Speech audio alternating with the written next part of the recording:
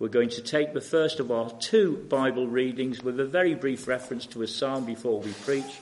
So please turn to Luke chapter 5, verse 17. Luke chapter 5, verse 17. And we're going to read down to verse 26. And the title in my Bible, Jesus Forgives and Heals a Paralytic. Now it happened on a certain day, as Jesus was teaching, there were Pharisees and teachers of the law sitting by, who'd come out of every town of Galilee, Judea and Jerusalem, and the power of the Lord was present to heal them. Then behold, men brought on a bed a man who was paralyzed, whom they sought to bring in and lay before him. And when they could not find how they might bring him in, because of a crowd, they went up on the housetop and let him down with his bed through the tiling into the midst before Jesus. When Jesus saw their faith, he said to him, "Man, your sins are forgiven you." The scribes and the Pharisees began to reason, saying, "Who is this who speaks blasphemies? Who can forgive sins but God alone?" When Jesus perceived their thoughts, he answered and said to them, "Why are you reasoning in your hearts, which is easier to say, 'Your sins are forgiven you,' or to say, 'Rise up and walk'? But that you may know that the Son of Man has power on earth to forgive sins," he said to the man who was paralyzed, "I say to you, arise, take up your bed and go to your house." Immediately he rose up before them, took up what he'd been lying on, and departed to his own house, glorifying God. Can we add in brackets, sir, walking and leaping and praising God? Perhaps we can. And they were all amazed, and they glorified God and were filled with fear, saying, "We have seen strange things today." Amen.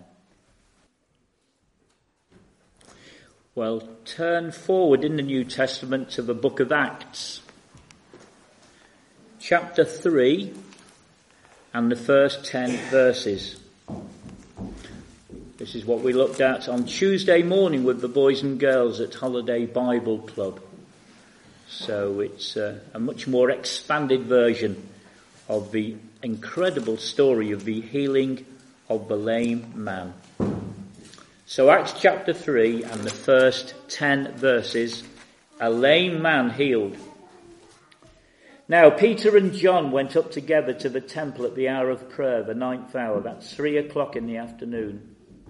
And a certain man, lame from his mother's womb, was carried, whom they laid daily at the gate of the temple, which is called Beautiful, to ask alms from them who entered the temple, who, seeing Peter and John about to go into the temple, asked for alms.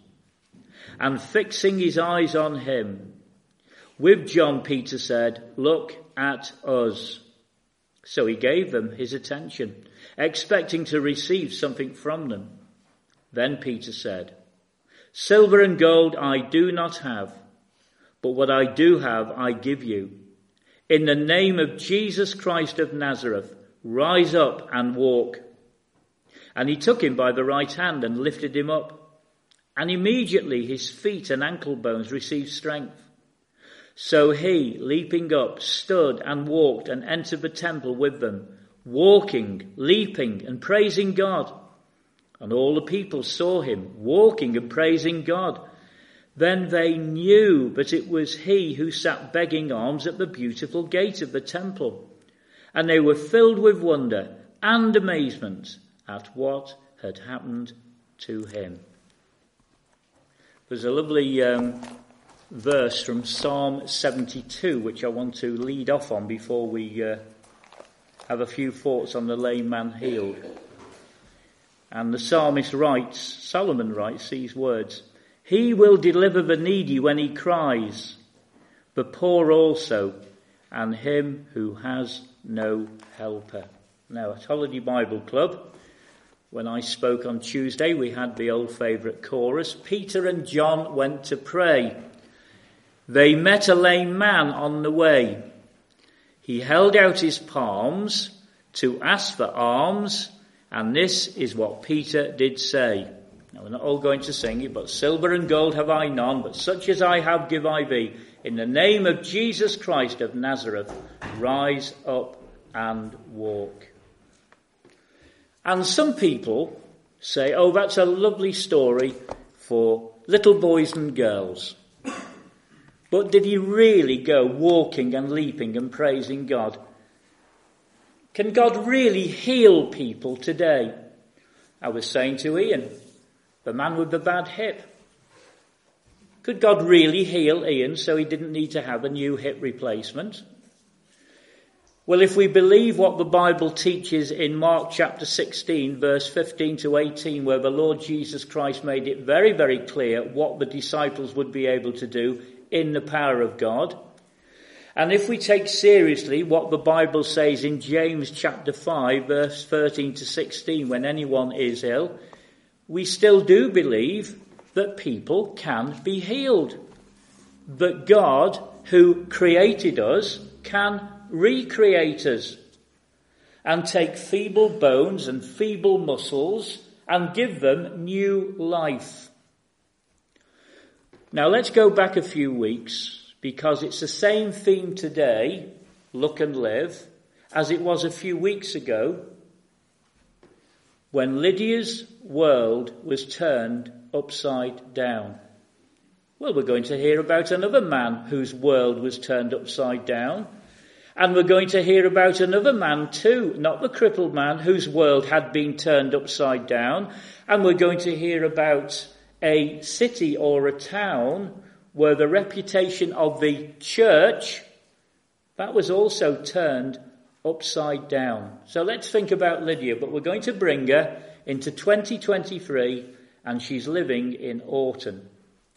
So, perhaps she lives in Granville Park. After all, she had a big, successful business. And why not reflect that in a nice house in a nice part of Orton?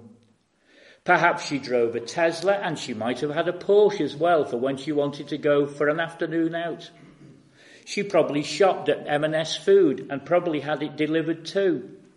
Her children might have gone to a private school, so they all went to Merchant Taylors.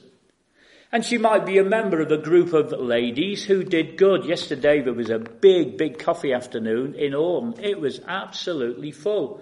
And they were raising money for Macmillan nurses. And I hope they made lots and lots of money. My headline's going to be, because I got a picture of a lady just about to eat a big chocolate cake, let them eat cake. So whether she'll like that, I don't know, but it's done now.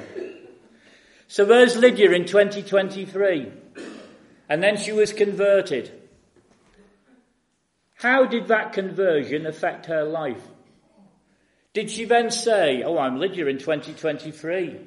I better trade in the Tesla and the Porsche, move out of Granville Park, start shopping in Lidl? No, nothing like that. When we become Christians, yes, things do change, as the Bible tells us in Corinthians. If any man or woman is a new creation, all things do change. But she still lived in the same house. She had Paul and his friends for tea. She still lived in the same city. She was still a businesswoman. But everything had changed. And now she had a new perspective on life. And her world really had been turned upside down. Now let's take another step back and think of the other things that can turn people's lives upside down, either for good or for bad, or because something bad has happened, or because something good has happened. I've made a very short list. War can turn people's lives upside down. A natural disaster can turn people's lives upside down. Unemployment can turn people's lives upside down. A terrible crime like the young lad from Lydiate who was killed last weekend in Ormskirk can turn people's lives upside down. A terrible accident or a horrible fire can turn people's lives upside down. God's in control of all of those things. But there are some good things that can turn people's lives upside down. You might find that great Auntie Nellie has left you millions and millions of pounds that you never knew about. Your life is turned upside down. You might fall in love and your world is turned upside down. You might get a brilliant promotion at work and your life is turned upside down. Or one of the best or the best thing that can happen, you are converted and your life is literally turned upside down. So there's a link between us and Lydia and the lame man. And those early Christians had a reputation. From Acts chapter 17 verse 16, watch out, those people who've turned the world upside down are about. So people knew about them. I wonder if your life has been turned upside down. And this is what people worry about. If there are people who really want to become Christians, they're really, really worried. How's my life going to be turned upside down? Will I have to stop doing that and start doing this? Will my life be unrecognizable? Do I have to give this up? Etc., etc., etc. Underlying all of that is that God means only good for your heart and life and soul. He is not a cruel taskmaster. And when you fall in love with the Lord Jesus Christ, when you repent of your sin, your life will be turned upside down, but in a good way. So don't believe all the lies that you hear in the world about Christians and who they are and what they're like. See for yourself from the Word of God, when lives are turned upside down, it's only and always meant for good. So don't get too worried if you're seeking after salvation on what might happen next. Because if it's been inspired by God, it's only for God's glory and for your good. So back to our text from Acts chapter 3.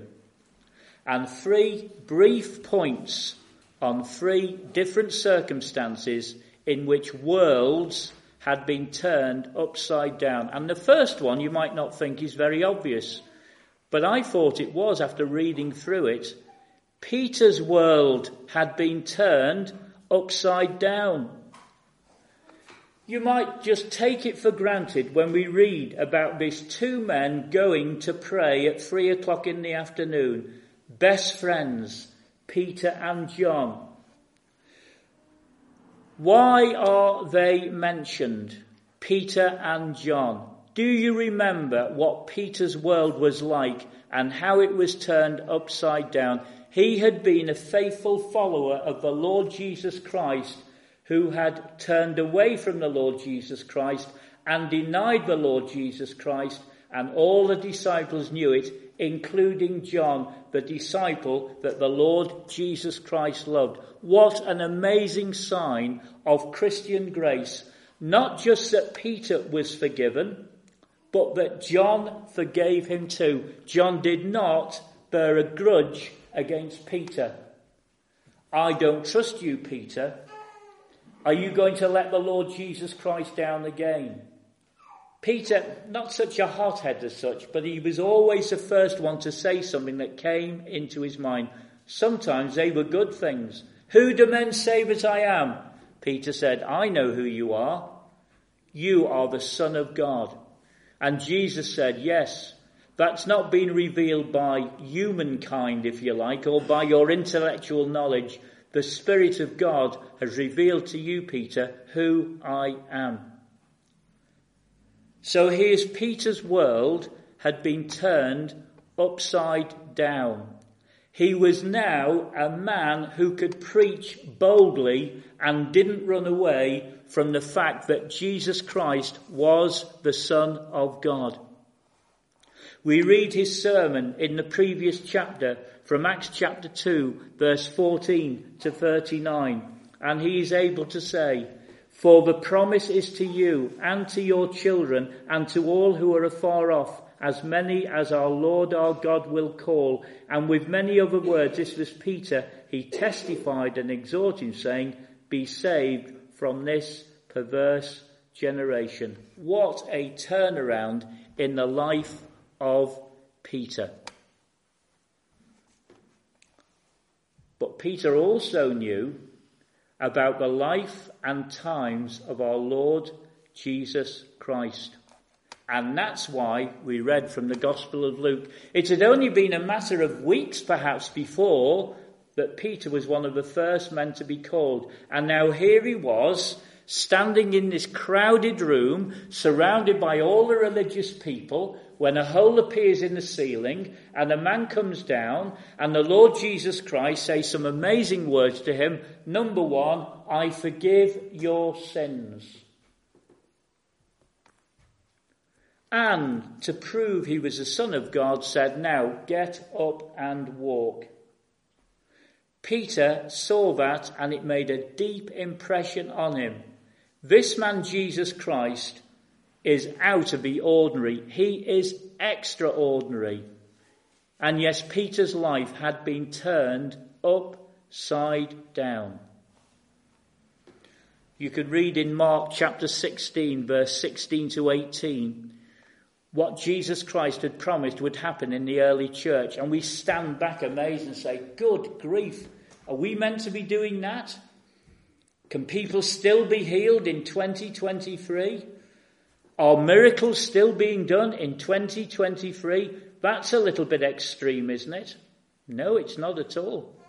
And just because we haven't seen them outwardly doesn't mean to say that God has changed. He hasn't. He can still do some amazing miracles. And we say, because we haven't seen them outwardly, and we all agree with this, he can heal people on the inside. And those who are crippled and disabled and lame by sin can be healed on the inside. And that's just a greater miracle as being able to walk and leap and praise God. But we believe in an all-powerful, miracle-working God. And so we see here that Peter, in his work, was in very exciting times. So Peter's world had been turned upside down. He'd been forgiven, he'd been commissioned, and he was on fire for the Lord. Secondly, the cripple's life was turned upside down. Here was this lame man, but what a canny man. He made sure when mum or dad or friends brought him to the temple, no, don't put me there, put me at the gate. And so if you were going to worship God, if you had a conscience, you would see this crippled man, and perhaps your own conscience would accuse you, if I ignore him and don't help him and give him some money, I can't really go and worship God because I haven't helped this crippled man. So you would give some money, and the man would smile nice and say, thank you very much, and this would go on every single day. But on the way out, as you'd been to worship God, you would say, no, I've been worshipping God, and I want to put my belief into practice. How can I help someone poorer than myself or less fortunate than myself? And there's a crippled man looking up benignly. Well, you can help me. So he was a very clever man in a sense, being laid at the gate, waiting for people to help him. And so we can understand, as we read in Acts chapter 3, who, seeing Peter and John about to go into the temple, asked for alms. Here he was at the beautiful gate. Here are two men going to worship. Why wouldn't they solve their conscience and give him money? But his life was about to be changed upside down. John chapter 9, verse 1 to 12, tells us the amazing story. And let me just turn to it. Here we are. John chapter 9, verse 1 to 12, tells us the amazing story of those people. And you might think, Roger's dodging the big question here. He's just telling us a nice story about a man being laid. But he's not said, why are people disabled? Why are people born lame? What kind of God would allow that thing? I'm not dodging any questions at all. If you read from John chapter 9, verse 1 to 12, that's what they accuse the Lord Jesus of. Now, as Jesus passed by, he saw a man who was blind from birth, and his disciples asked him, "Rabbi, who sinned, this man or his parents, that he was born blind?" And Jesus comes up with an amazing answer. "Neither this man nor his parents sinned, but that the works of God should be revealed in him."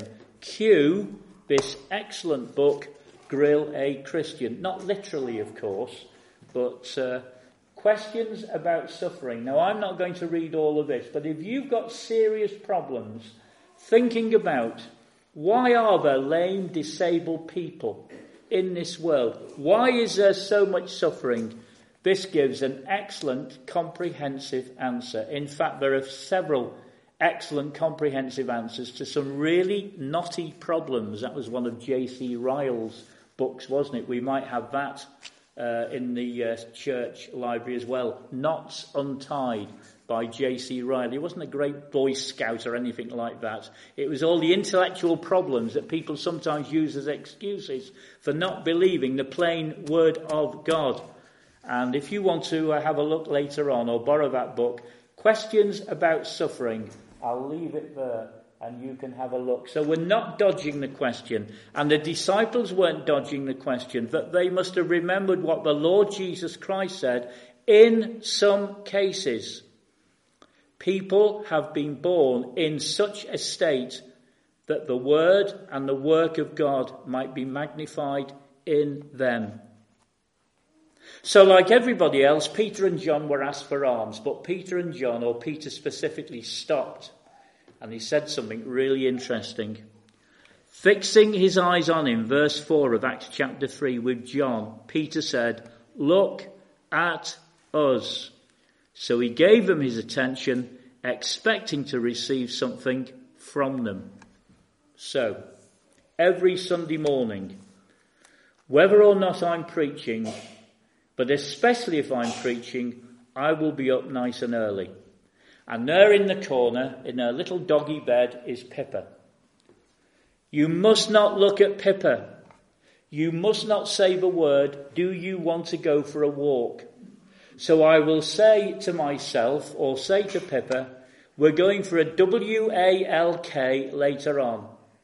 If you say the word walk, like you would have said the word money or alms to this man, her ears will prick up, her head will go to the side, and she'll jump out of bed and she'll want to go for a walk. So you've got to use a little bit of psychology.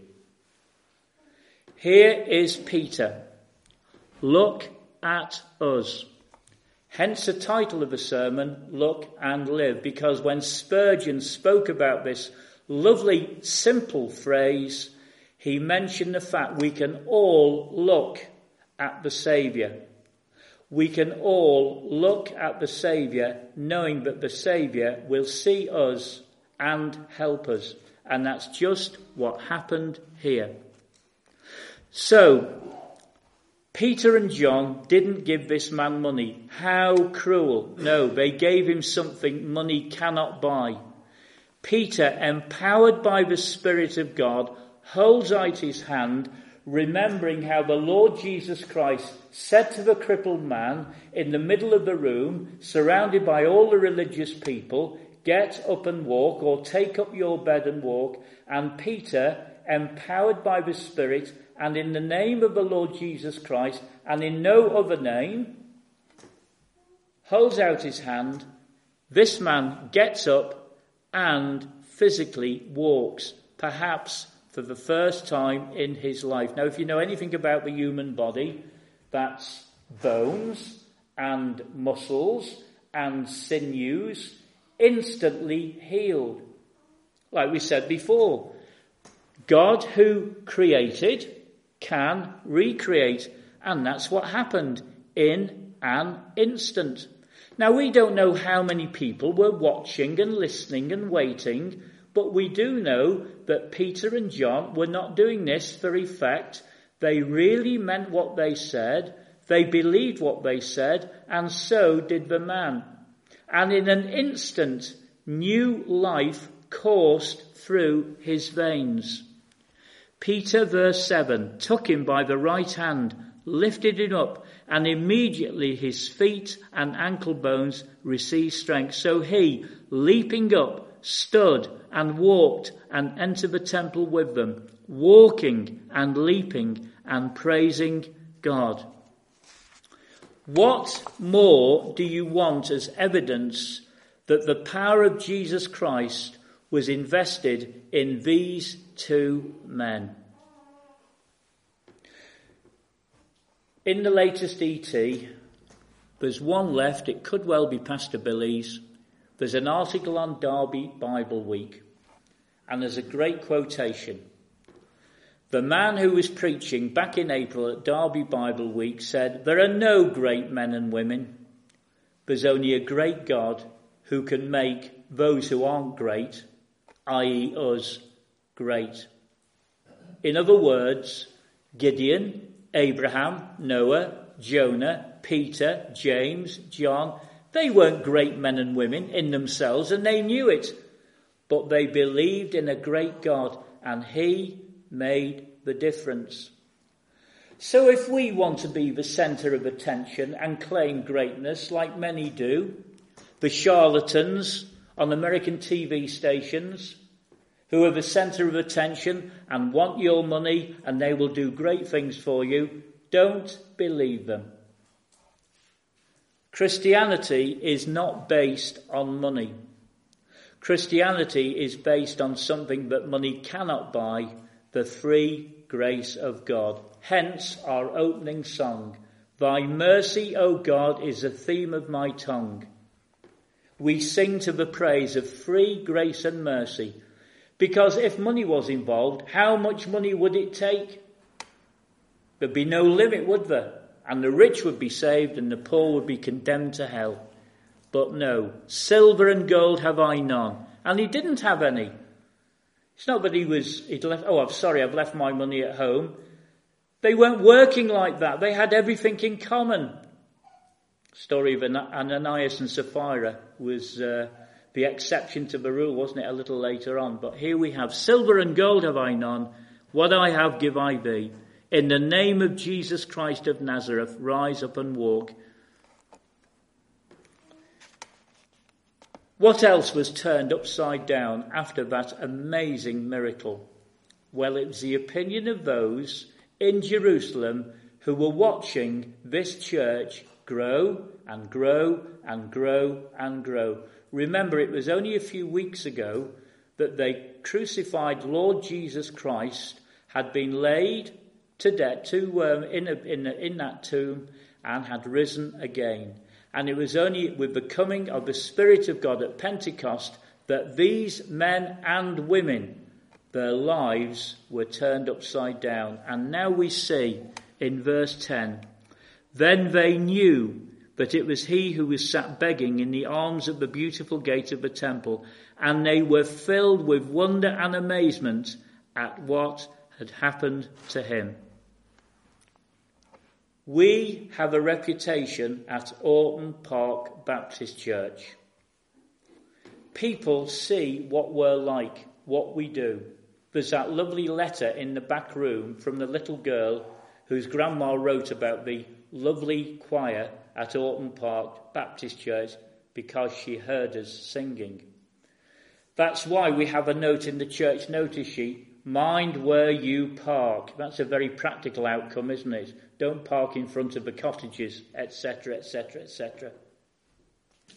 But here, the good folk of Jerusalem, who hadn't seen anything like this before, and there was far more to come, their opinion, view of the church was turned upside down.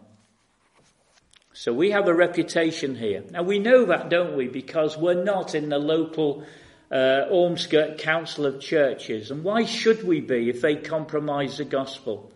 And we know that people are watching and listening and waiting. So we've to guard that reputation and know and understand that we have a reputation to guard. And it's the name of the Lord.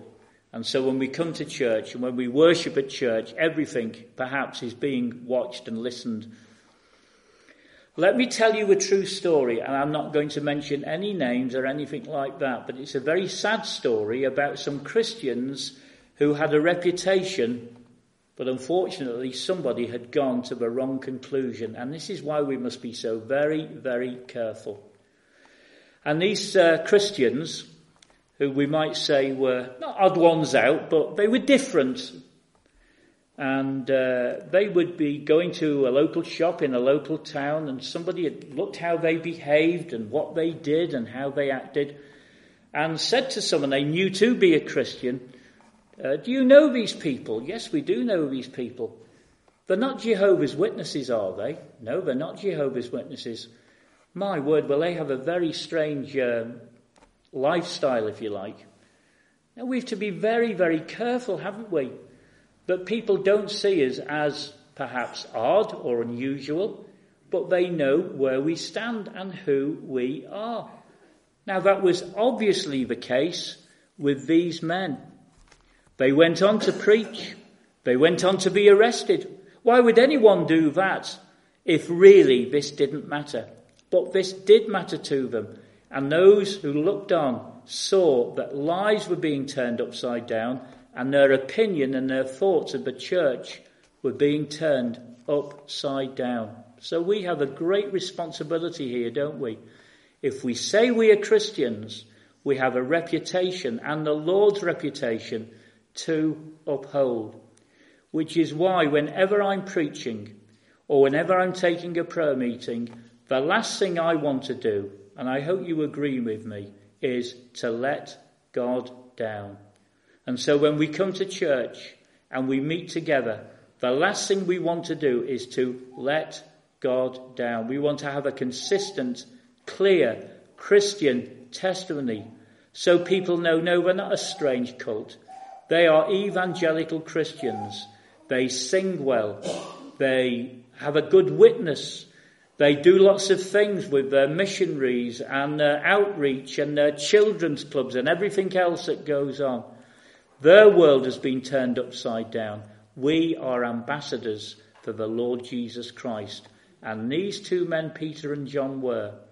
So as remembered Lydia's world being turned upside down and the lame man's world being turned upside down, we must also ask the question, and always ask the question, that was in the past, but is my life being turned upside down? Because I too have come to believe and trust in this one, the Lord Jesus Christ.